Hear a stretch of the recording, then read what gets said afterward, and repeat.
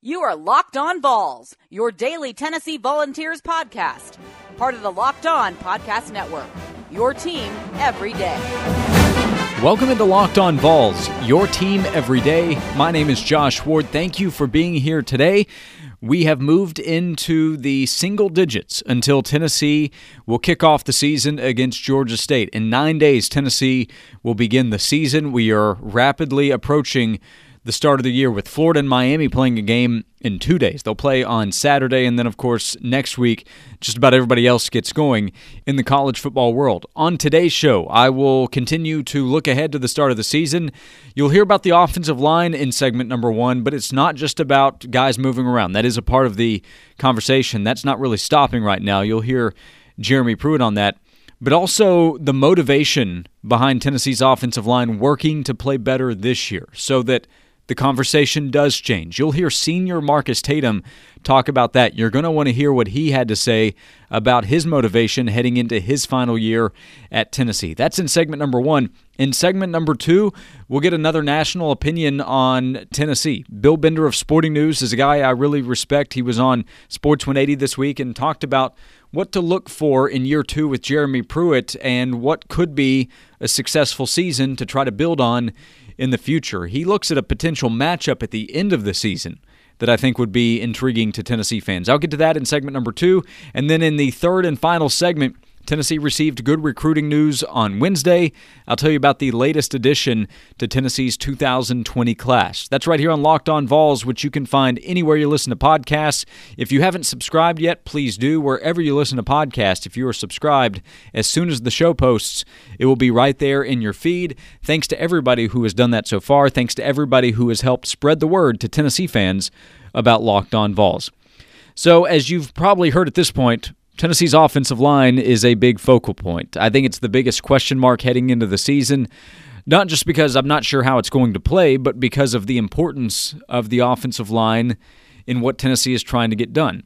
Jim Chaney has said that you can't coach around an offensive line, at least if it's a really weak offensive line and you have big expectations for an offense. He said it's pretty much impossible. Now, you obviously still try, and you go out and try to figure out things that you can do offensively if you have issues up front. But if Tennessee's going to maximize its potential, the offensive line needs to play well.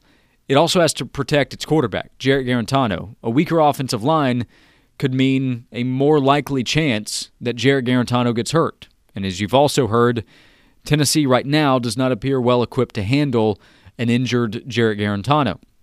But then there's also just the motivation of trying to change the status of Tennessee's football program and change the conversation that Tennessee's offensive linemen are probably tired of hearing.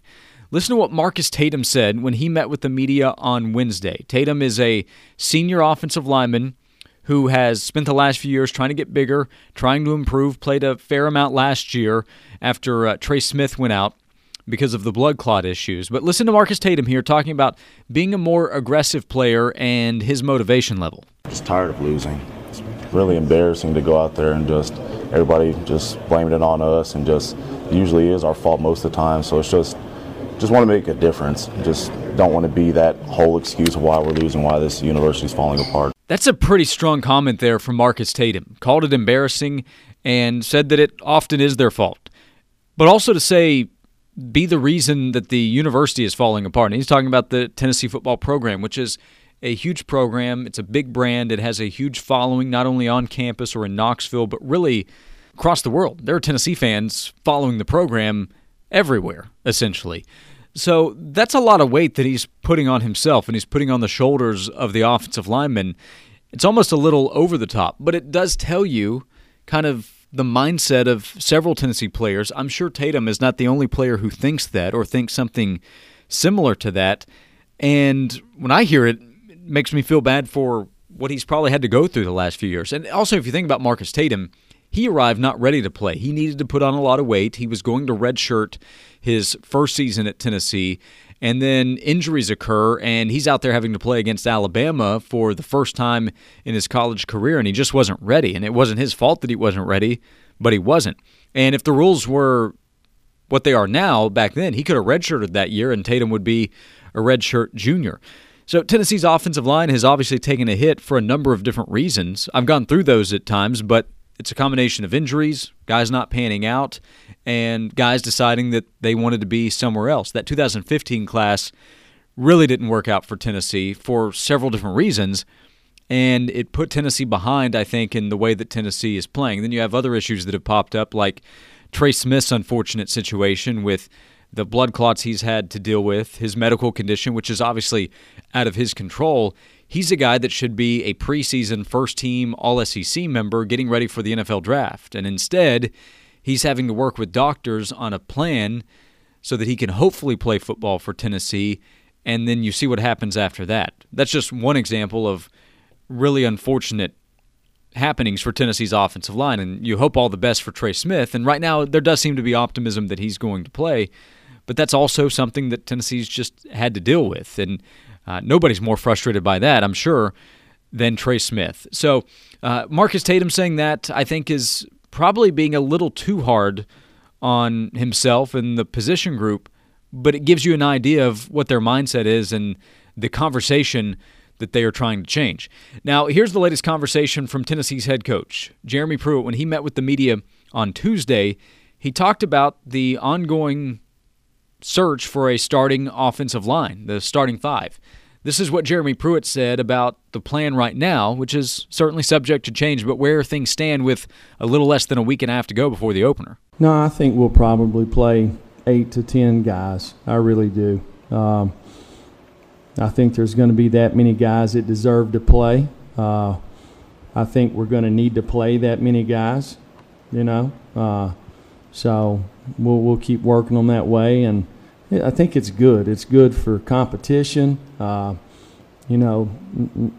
Nobody's going to get complacent. Just go out there and work. Who performs the best every day will be with the ones. It's a kind of production-based industry, so just do it that way and, be a good thing. Jeremy Pruitt talking about Tennessee's offensive line. I'm sure that it's good for the competition to continue to push guys, saying we could play 8, 9, 10 guys, and that should lead to players continuing to compete for a starting position or trying to move up to take away a starting spot. But I don't know too many offensive linemen that think it's a good idea, that it's in the line's best interest to be playing 8 to 10 guys. You're looking for continuity up front. You're looking for consistent play. If you're needing 8 to 10 players, that means you lack confidence in what your starting five is. Now, if Trey Smith is starting, I would think that Tennessee would have a plan in place so that he doesn't necessarily have to play every possession through 4 quarters. You'd rather have somebody ready to go to spell Trey, who has not been at full contact yet. He is still waiting for clearance in that regard, as best we can tell. But in terms of the starting offensive line and what's best for the offense, I would think that Tennessee would like to establish a starting five and focus on those 5 players, but it doesn't necessarily look like that's going to happen before the Georgia State game. This could carry on into the season. A little bit later, you're going to hear a former Tennessee offensive lineman talk about the importance of finding continuity. Before this segment ends, I also wanted you to hear Marcus Tatum talk about something that's gotten some attention recently, and that's Jim Chaney, Tennessee's offensive coordinator, seeming to spend a little extra time with the offensive linemen, at least when the media is able to watch practice in the early individual drills. Listen to what Marcus Tatum said about Chaney spending more time with the offensive line. It shows he just cares, and you can just tell, if there's now, we actually have a lot more bodies, so Coach Fran might need some help, and he might want to focus on guards one day. Coach Chaney wants to focus on the tackles, might flip-flop. It's just a good situation. I would think that it's good for Tennessee's offensive line for Jim Chaney to be more involved as well. Remember, he is not coaching a specific position, so it allows him to spend a little bit more time with a big group, as Tatum is describing there. The offensive line conversation is not going away. O-line coach Will Friend will meet with the media on Thursday, so you'll probably hear from him on Friday's show, and I'll let you hear about the importance of finding continuity. Don't take my word for it. Listen to what a former Tennessee player said about that a little bit later in the show. Coming up next, a look ahead to the 2019 season for Tennessee and a bowl projection for the Vols. I'll tell you about that coming up next, as Locked On Vols is part of the Locked On Podcast Network, which also hosts Locked On Fantasy Football with Vinny Iyer. Vinny gives you the edge with more than 20 years covering fantasy football. If you listen to the same stuff as everyone else, you are the same. So check out Locked On Fantasy Football with Vinny Iyer, who will put you ahead on draft day and put you ahead all season long. Locked On Fantasy Football. Find it on your favorite podcast provider. March Madness is right around the corner. If you want to win your office pool, you need to stay caught up with all the college basketball action with the Locked On College Basketball Podcast. Every Monday, Andy Patton and Isaac Shade recap the biggest stories in college basketball, keep you up to date on the NCAA tournament bubble, and get you ready for the upcoming week of games. From the Big East to the Mountain West and everywhere in between, Andy and Isaac have college hoops covered on the Locked On College Basketball Podcast. Available on YouTube and wherever you get podcasts. Part of the Locked On Podcast Network. Your team every day. We are entering the final stretch for predictions for the upcoming season. I think all national college football writers have to have their predictions done this week because you have a pretty big game on Saturday between Florida and Miami. Tennessee kicks things off a week from now, so locally we can hold things off if need be. But I do think it's interesting right now to collect perspectives from around the country on where things stand with Tennessee and where the Vols might be entering Jeremy Pruitt's second year. And then at the end of the season, we can look back and see how wrong all of us were. But on Sports 180 on WNML in Knoxville on Monday, we talked to Bill Bender from Sporting News. Heather Harrington and I talked to him about a number of subjects, including Tennessee's football team. And Bill has said in the past he thinks Jeremy Pruitt was a good hire and that he will recruit well at Tennessee. And remember, there's some recruiting news on Tennessee coming up in just a few minutes.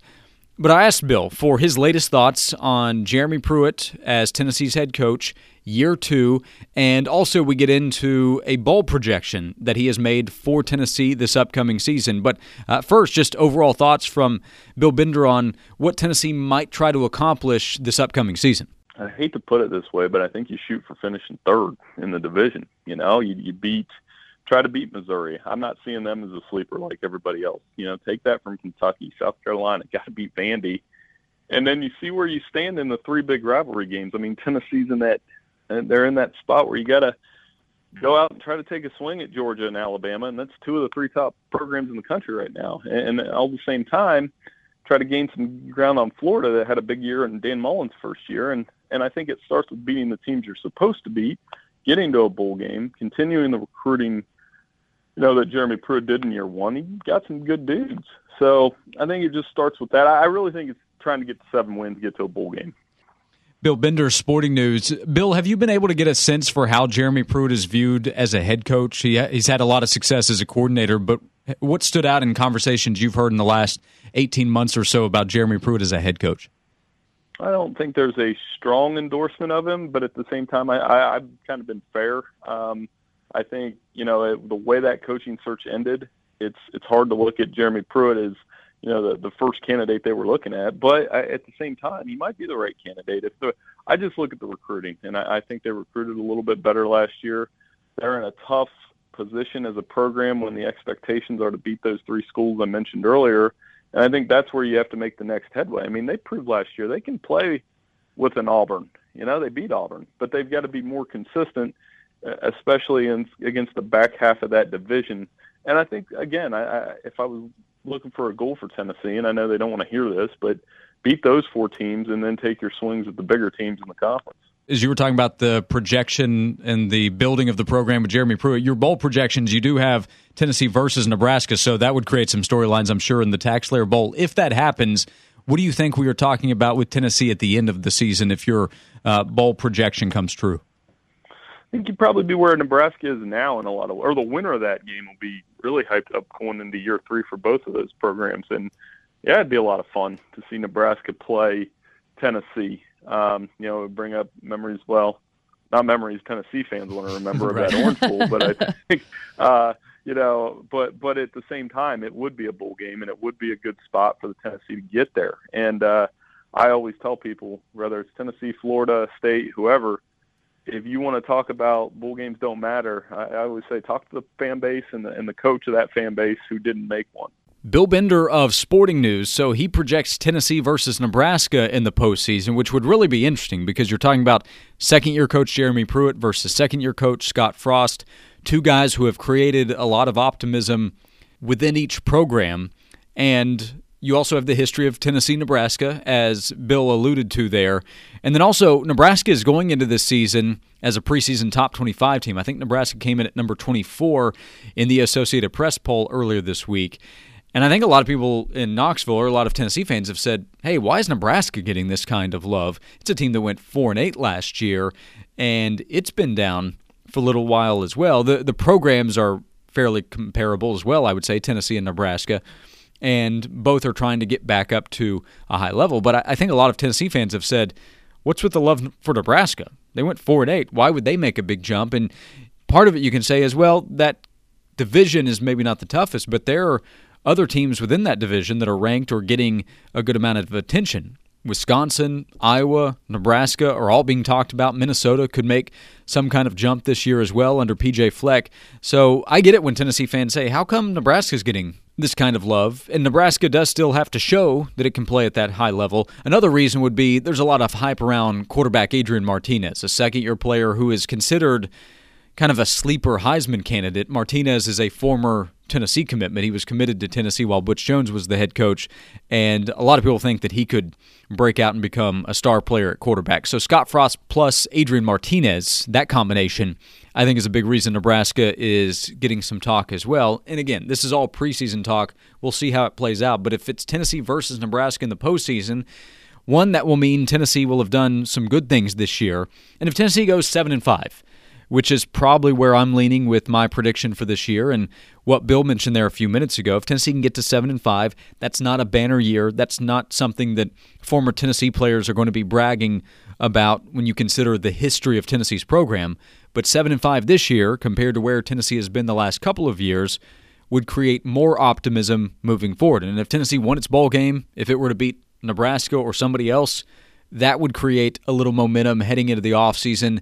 It also might help a little bit in recruiting, which continues to be a big focus as well. And I'll get to recruiting coming up next. Tennessee lands another commitment for the 2020 class. I'll tell you about him.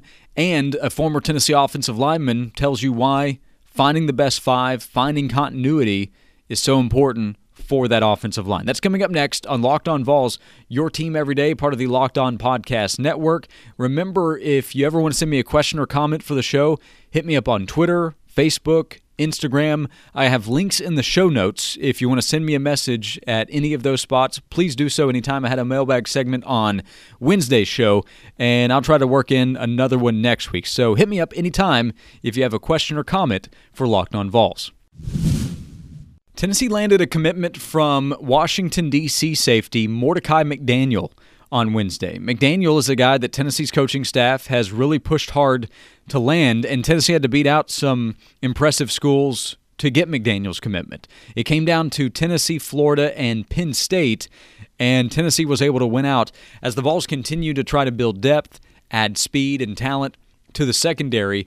McDaniel is a 3-star prospect. The composite ranking has him as the number 33 safety in the country and the number 6 player in the D.C. area.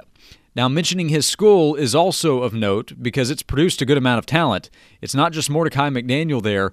Rakeem Jarrett is a wide receiver from St. John's College High School who is currently committed to LSU, but I've mentioned him a number of times on this podcast. If you keep up with recruiting, then you're probably really familiar with Rakeem Jarrett's name. He is considered the number 3 wide receiver in the country, a top 20 prospect overall by the composite ranking. And while he's committed to LSU, Tennessee is very much in the mix there. Maryland is a school that's just down the road, or up the road, I guess, from the D.C. area that will be in the mix. Mike Locksley is going to continue to push there, and that's a school that produces a lot of talent. They also have Mikel Sherman, an outside linebacker at that school, who is a 5-star prospect committed to Georgia. But landing Mordecai McDaniel is a really nice get for Tennessee's class. That puts Tennessee at 15 commitments for 2020, and the commitment moved Tennessee just ahead of Kentucky, which landed defensive lineman Trayvon Ripka on Tuesday. another player that Tennessee was pursuing. So Tennessee moves up to number 22 in the country in the composite rankings. That puts Tennessee 9th best in the SEC. It's a really tight race right around where Tennessee is. South Carolina is number 19, Mississippi State is 20th, Ole Miss is 21st, Tennessee is 22nd. Those other schools do have more commitments than Tennessee. South Carolina has 17 guys committed, Mississippi State with 23, Ole Miss with 23, and then Tennessee with 15. So Tennessee with 2 commitments in the last week, landing Mordecai McDaniel on Wednesday, and then last Friday, outside linebacker B.J. Ojulari from Marietta, Georgia, committed to Tennessee as well. I think the Vols feel pretty good about what they have been able to get done recently. Before we get back to the offensive line coming up in just a moment, a note from Wednesday's practice, which was open for a couple of periods to the media early on in practice.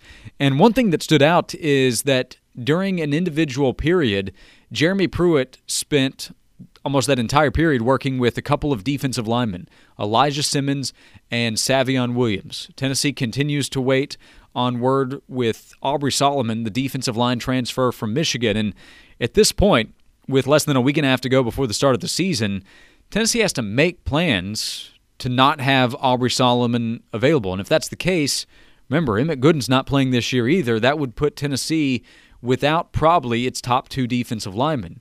And Tennessee continues to look for help on the interior. So that's Jeremy Pruitt pushing a couple of newcomers. Junior college transfer Savion Williams, who was absolutely signed to come in and play right away, and then Elijah Simmons, a true freshman who's a big kid and can move pretty well. Tennessee will need both of those guys to help as this season goes along. And Jeremy Pruitt working with those guys is a reason that a lot of people say they like what Jeremy Pruitt's able to do as a coach and they believe in him in the future. His ability to coach, his ability to teach, that is said about a lot of his assistant coaches, but the conversation starts with the head coach, Jeremy Pruitt. So that was of note that he was doing that on Wednesday, working individually with Elijah Simmons and Savion Williams. Now, before I wrap things up, as you hear me talk over and over again about the offensive line and continuity and the need to find a starting 5, you probably get tired of it. So I thought back to a conversation I had about a year ago with former Tennessee offensive lineman Kyler Kerbyson. He was a senior in 2015, was a really good player for Tennessee. He played at guard, he played at tackle as well, moved around all over the place.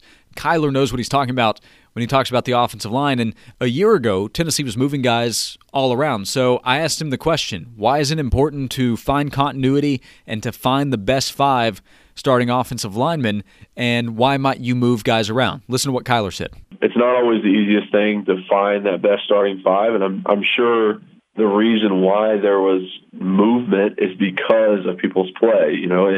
And the coaches see it as, if you're not going to perform on that Saturday, if you're not going to give me all of the effort that you have, I'm going to find someone else to do it. So they're going to try and fit someone in that they think is going to give them the best chance to win. Now, if that guy underperforms, they might flip it around. It is big to have that continuity to where, like, the guy next to you, you don't even have to say anything, and he knows what you're going to do. That's what you want. But that's not always the case. Sometimes you just got to play around it. And that's a sign of a good player who can literally play with anybody next to them. Former Tennessee offensive lineman Kyler Kerbyson. It'll continue to be a talking point between now and the start of the season. And by the way, I would say if Trey Smith is able to go, he's a guy that can line up just about anywhere and play alongside other players. So if he is out there at left guard, that would help either Jameer Johnson or Wanya Morris at left tackle, and would help Brandon Kennedy at center as well. So we'll continue to monitor that. The lines of scrimmage will continue to be a talking point. Coming up tomorrow, I'll kind of put a bow on the camp portion of Tennessee's practice as the Vols really do begin game week activities, and it'll be our final Friday heading into the weekend without a Tennessee game to talk about. That's coming up tomorrow on Locked On Vols. The show is here 5 days a week. Keep spreading the word to Tennessee fans. If you do have time to rate and review the show on iTunes, that's a big help. I looked on Wednesday and saw more ratings that have been added. So thanks to everybody who has done that. It's truly a big help. My name's Josh Ward. I appreciate you being here today, and I'll see you again tomorrow on Locked On Vols.